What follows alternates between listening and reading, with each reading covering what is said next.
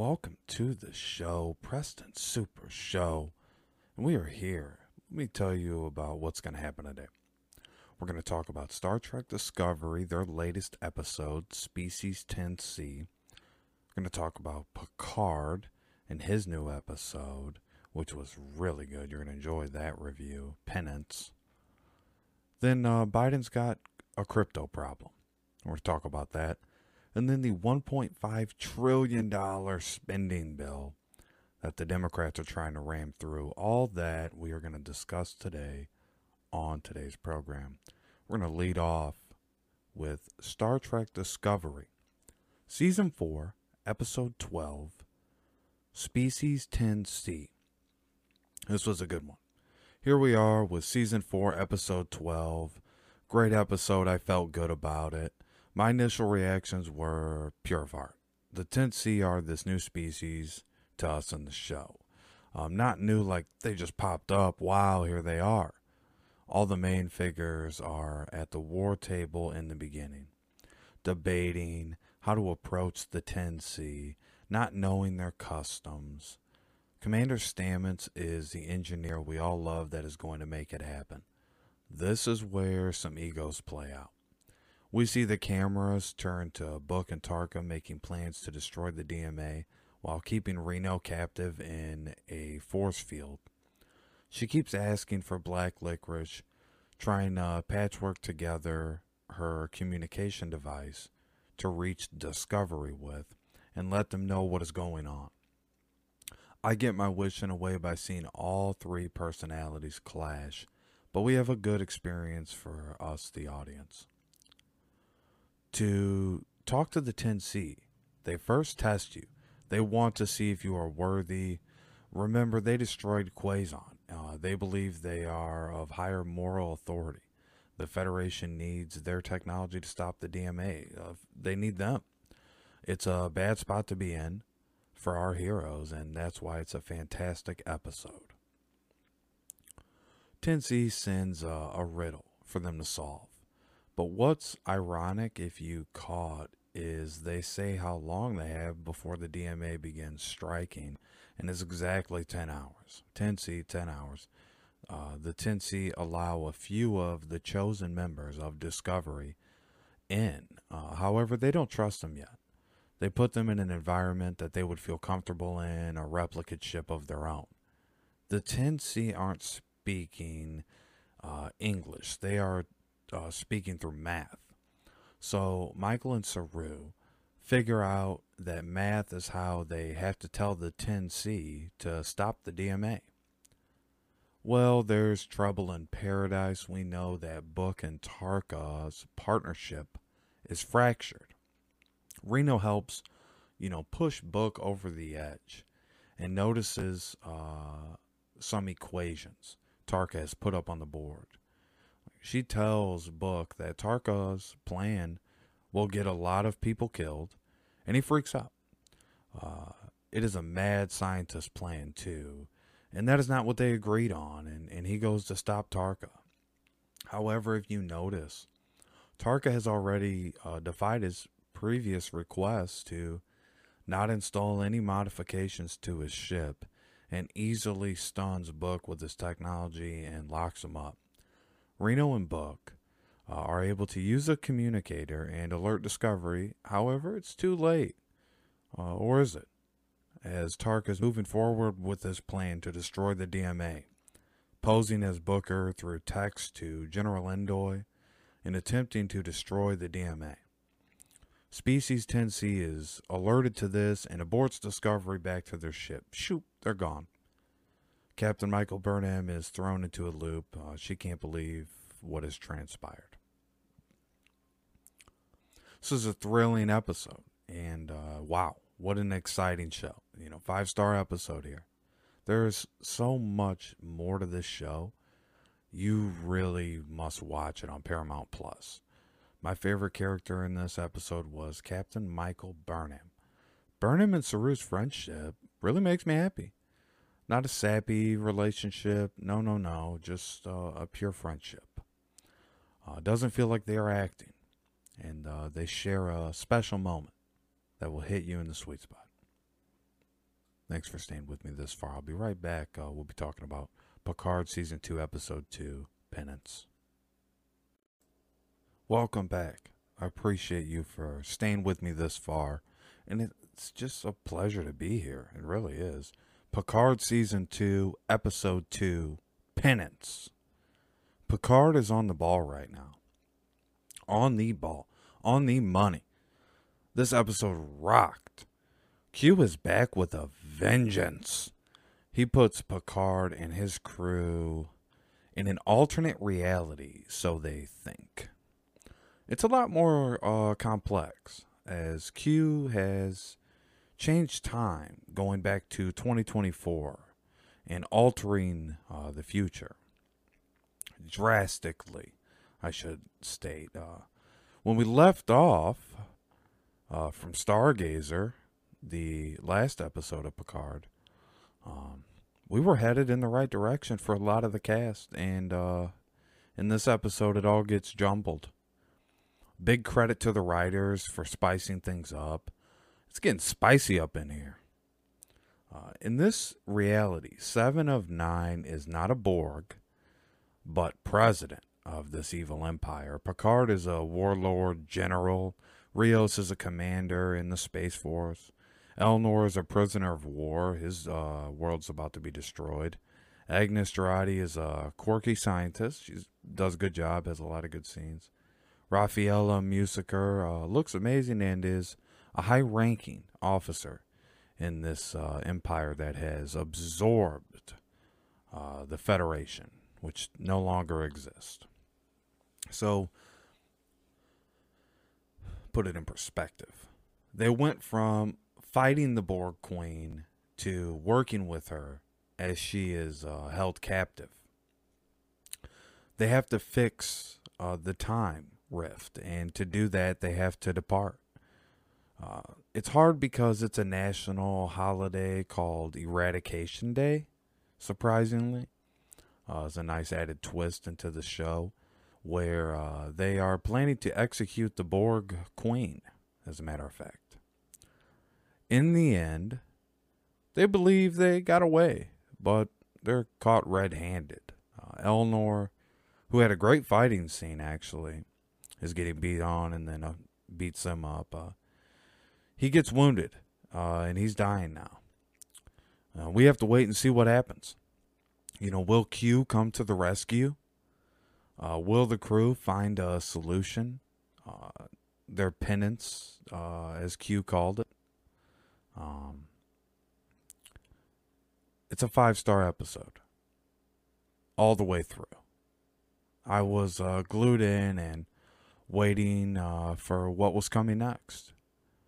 A fun watch, and all the way through it was just entertaining. Not as dramatic as the last Discovery episode, but a bit more thrilling. Both left us with feelings of suspense, and for that I am even prouder to be a Star Trek fan. I would appreciate it even more if you watched this episode all the way through. I usually watch them 2 or 3 times before the next one comes out. Picard is a close second to my favorite character in this episode, because he has to go through a lot and overcomes some of it, but then ends up being caught up in a whirlwind again, along with everyone else. But I give the best actress to Jeri Ryan as 7 of 9. Something tells me she may not mind being human, but we shall see. And thanks for staying with me. I'll be right back, and we'll be talking about Biden's crypto problem and exactly what that is when I return. Thank you.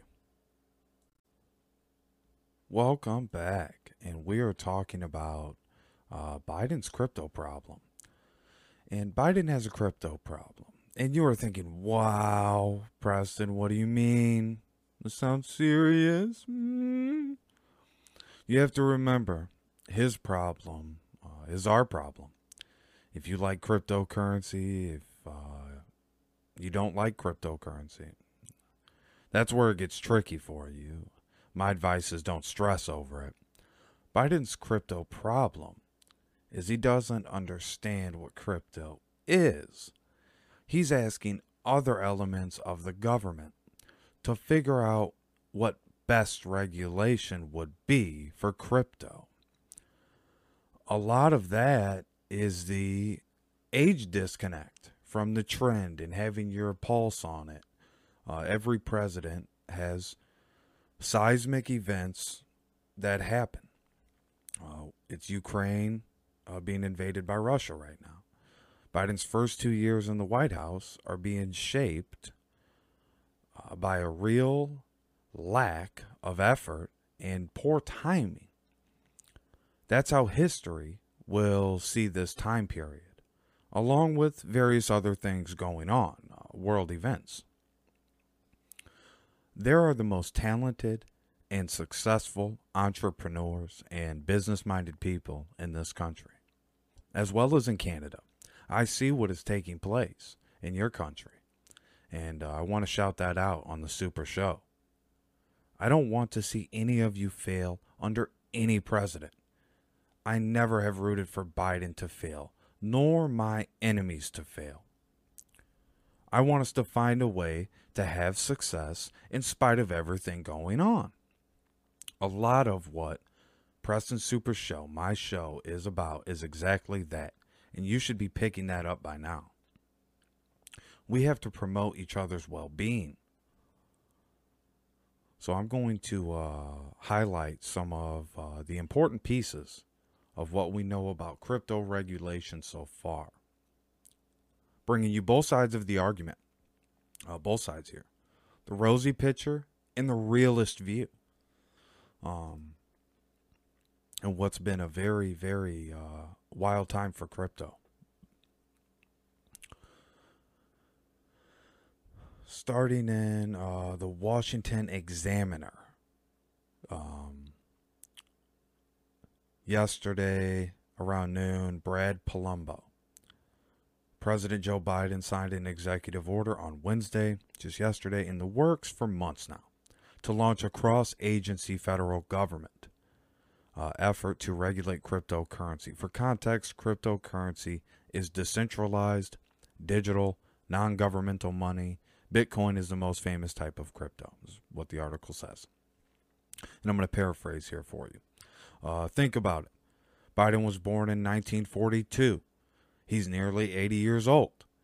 Even the sharpest octogenarian, which he is not, typically struggles to understand new technology, be it an iPhone or even email. But our elderly president is supposed to regulate blockchain technology competently? It makes a good point. Well, I think that some form of regulation is inevitable, quoted by University of Mississippi economist Joshua Hendrickson. I also think that it is too early in the development of crypto to pursue regulation. Blockchain technology has the potential to be a significant and important source of innovation. To pursue regulation now is to risk stifling the innovation that could come from this technology. But maybe that is the point. And that's a quote from Joshua Hendrickson. He's an economist out of the University of Mississippi. We need economic advice, more desperately than ever. In other words, the government can't seize it or take it away from you. It can't ban problematic people from Bitcoin. It can't seize your assets if they are held in Bitcoin, held properly. And that's what they're looking to change. I'm going to step aside and say that. That's what they're looking to change. Just don't fall for the Biden administration's spin about how its forthcoming regulatory apparatus is to protect consumers from cryptocurrency. It's much more likely motivated by the federal government's desire to keep our currency and financial freedom firmly under its control. And that's Brad Polumbo from the Washington Examiner. And that, like I said, the full article, I'll link it in the show description, and you should read the entire article, but I gave you the highlights there. Now there's another side from Matthew Brown in the USA Today, which I like the USA Today. I've followed the USA Today forever. But you also have to, take the good with the bad. You have to look at both sides. Here's the concerning side. The great piece written by Brad Palumbo, because we're objective in our view. We're looking at it objectively, and we're not just praising it without understanding what it is. So it's a little bit of a commitment to conscience. So what we have here is President Joe Biden signing the executive order Wednesday, and the wording here is important you understand. He says mobilizing the federal government to create a strategy for digital assets like cryptocurrencies, which that is what he's talking about. So the wording here is interesting because he's saying mobilizing. Like they're getting in vans and driving around now and we're looking for the crypto, you know what I mean? So most notably, the article goes on to say, the order directs the Federal Reserve to research and potentially develop its own digital dollar, which would be similar to cryptocurrencies that have become a financial asset for some Americans in recent years. So they're kind of sidestepping Tether. They're kind of sidestepping USD coin, US dollar coin. And they're saying we're just going to create our own from the Federal Reserve, from ours. We don't, these other ones, well, whatever. We want to create our own. Potentially. The order directs the Treasury Department, the article says, to develop guidelines for Americans trading and using currency, this cryptocurrency, that aims to help them avoid fraud or market volatility. Treasury will also do further research on the potential role of digital assets in blockchain and future payment systems. Here's a statement. That's a little bit arbitrary, but here we go from Jake Sullivan, the National Economic Council Director, and Brian Deese.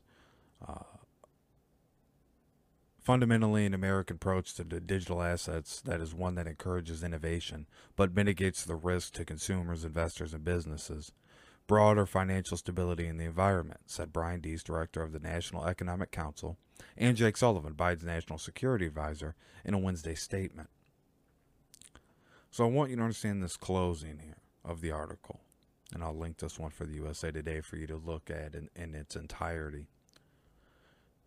Meanwhile, the Commerce Department will work to ensure that American finance and the dollar are still central to global business and trade. Other agencies will examine cryptocurrency's role as a speculative asset and its role in illicit finance. Doesn't sound friendly to me.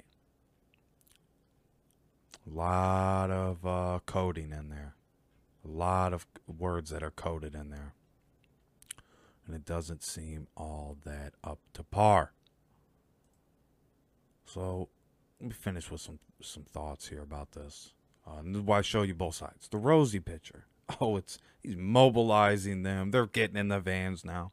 And then the other side. So, well, let's look at this objectively. If the government gets involved, that's not necessarily a good thing always, right away. So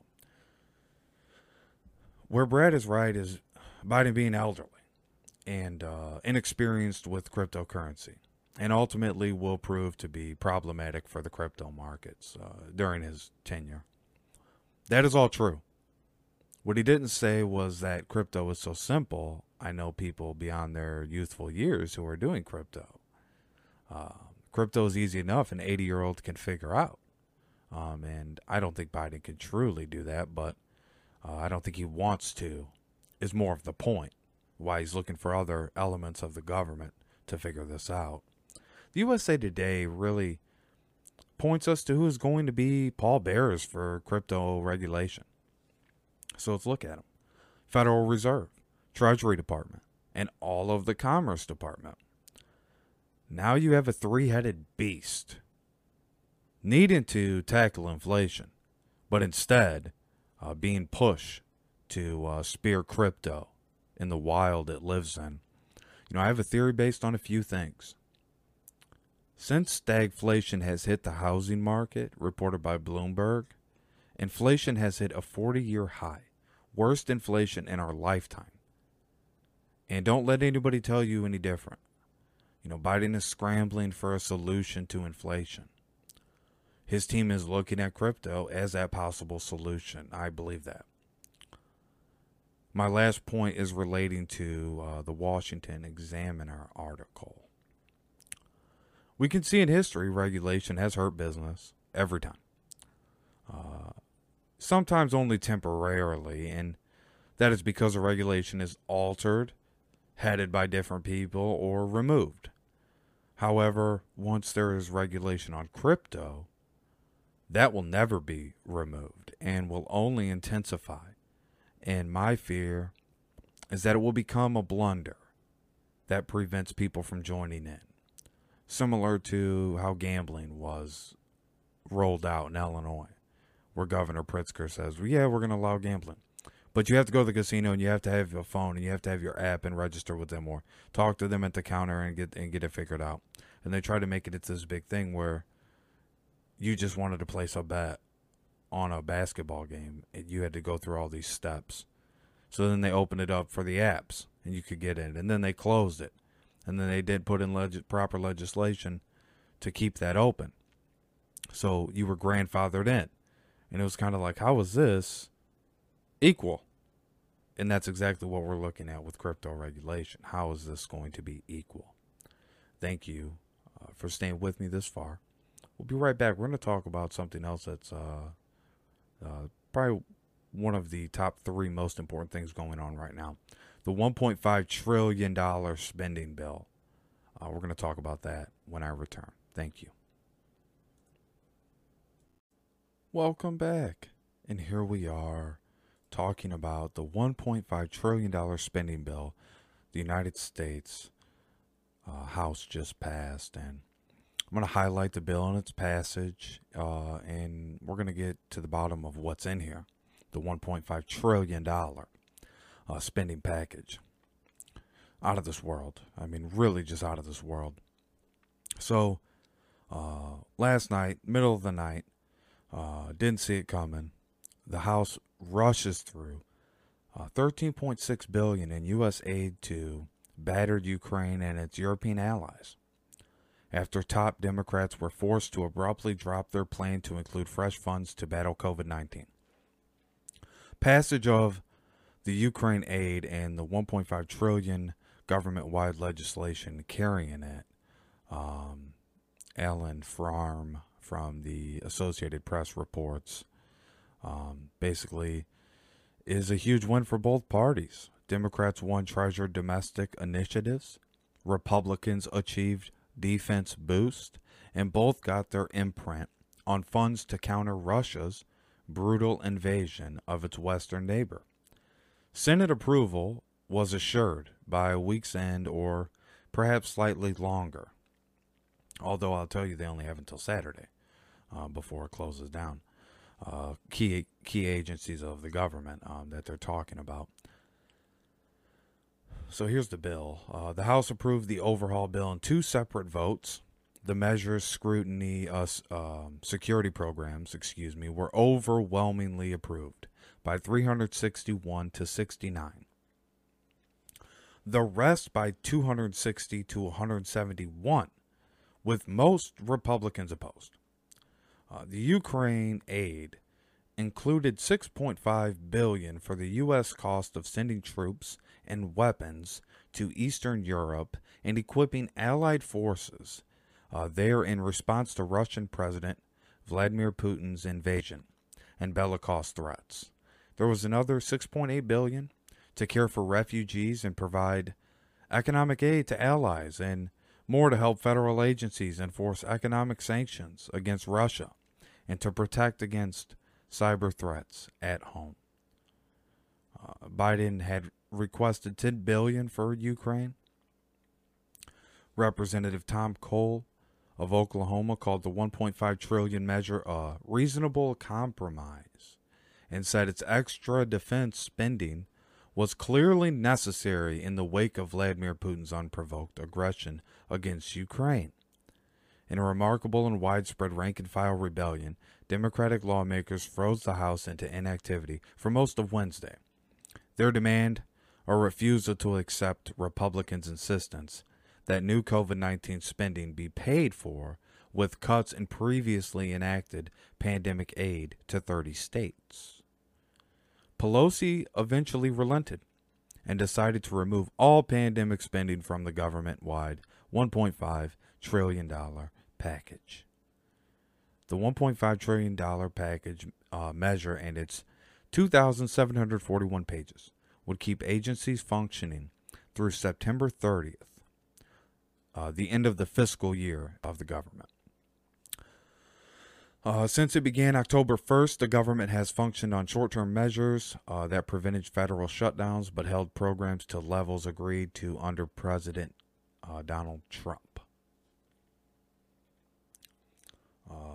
The bill would increase spending for child nutrition and child care, local law enforcement, improving broadband in rural areas, and education aid for disabled students, and historically black colleges and universities. Some things Trump took care of. Let me step away from the article here. Some things Trump took care of, as well as some things the $1.2 trillion infrastructure plan was supposed to take care of. Looks like they need more money. The IRS would get an infusion to whittle down a backlog of tax returns. We're not saying that's not needed. There would be boosts for veterans, medical care, biomedical research, and processing migrants entering the U.S. at the southwestern border. This is the Associated Press. For the first time in a long time, I believe we've shown just how government can work for working people, said Representative Rosa DeLauro, a Democrat out of Connecticut, chair of the House Appropriations Committee. No, let me tell you something, sweetheart. This is your job. This is what you're supposed to do. We're not going to pat you on the back for doing your job. The measure retains strict decades-old curbs against using federal money for nearly all abortions. Good. Very good. Good job. Decades-old curbs. It has $300 million in military assistance for Ukraine and $300 million to help nearby countries like the Baltic nations and Poland, where Vice President Kamala Harris just was. Service members would get 2.7% pay raises, and Navy shipbuilding would get a boost in a counter to China. So that's interesting. They put that in there. Some other highlights of this I want to go through because I'm only highlighting things for you. I haven't even gone through the whole article. I'm highlighting things for you. More money would be spent to prevent and respond to sexual assaults in the military. There was also language saying a plaque should be installed outside the Capitol listing all police officers who battled Trump supporters who attacked the building on January 6, 2021. Wow. Helping propel the bill to approval were thousands of hometown projects for both parties. So listen to this. This is important. Lawmakers, groups that these little projects these lawmakers created. In the House alone, there were 2,021 such projects for Democrats worth $2.5 billion and 706 projects worth $1.7 billion for Republicans, according to figures from that chamber. Totals for Senate projects were not immediately available. Thanks very much, Senate, for having your stuff ready and there for us. These expenditures, once called earmarks, which I remember I remember the earmark days, but now dubbed community projects, were unambiguous until Congress banned them in 2011. Yep. But revived in more limited form this year. Oh, really? Something that was banned in 2011 when Barack Hussein Obama was president is now banned under Joe Biden as president, is now brought back. Very interesting. Very interesting. This legislation includes money for an agriculture education program in Vermont, a water project in Central California, and money for the Ulysses S. Grant Presidential Library in Starkville, Mississippi. As a backstop against delays, the House by voice vote, that's what it says, passed a bill keeping government agencies afloat through Tuesday. next week. Agencies would have to start shutting down Saturday if the Senate doesn't complete the 1.5 trillion package. So excuse me, it was this Tuesday was it how it was funded up into. But by Saturday, if the Senate does not pass this and give it to Biden to sign, these agencies will start going defunct for a while. So and maybe permanently in some cases. So I have some real thoughts about this that you really need to understand now that I've laid the article out for you and explained the news, thanks to the Associated Press. This is what the Democrats do. They loft in their agenda with something simple like aid for Ukraine. We all want aid for Ukraine. We all will vote for it. Put it up for a vote. I'll vote for it.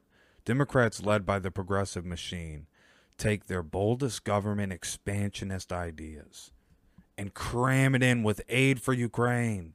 Republicans won't go along with that. To stand against the Democrats is to stand against the Ukrainians, is the message Speaker Pelosi is sending.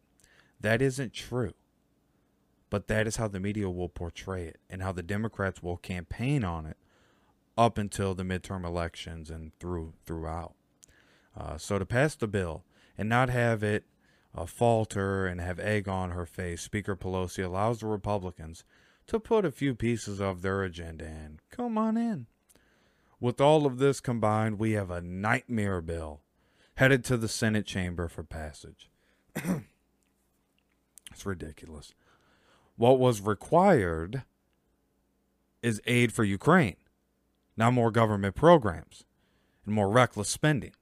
Heck, I would have been happy with more aid for our American citizens. But both sides didn't want that. They would rather argue. That is where we can learn as a society and as a free people. It's pathetic. $1.2 trillion infrastructure bill was signed by Biden on November 15, 2021. Republicans fought their tails off to make sure all the pork was cut out. A lot remained, but what Democrats are saying is that bill didn't go far enough. Now they want $1.5 trillion more in a time where we have record inflation and a stagnant economy. This will drive the bond market down, which will drive the stock market down and put this country in a total recession. Give Ukraine the money it needs. But remember what message we are sending to Putin and our own people.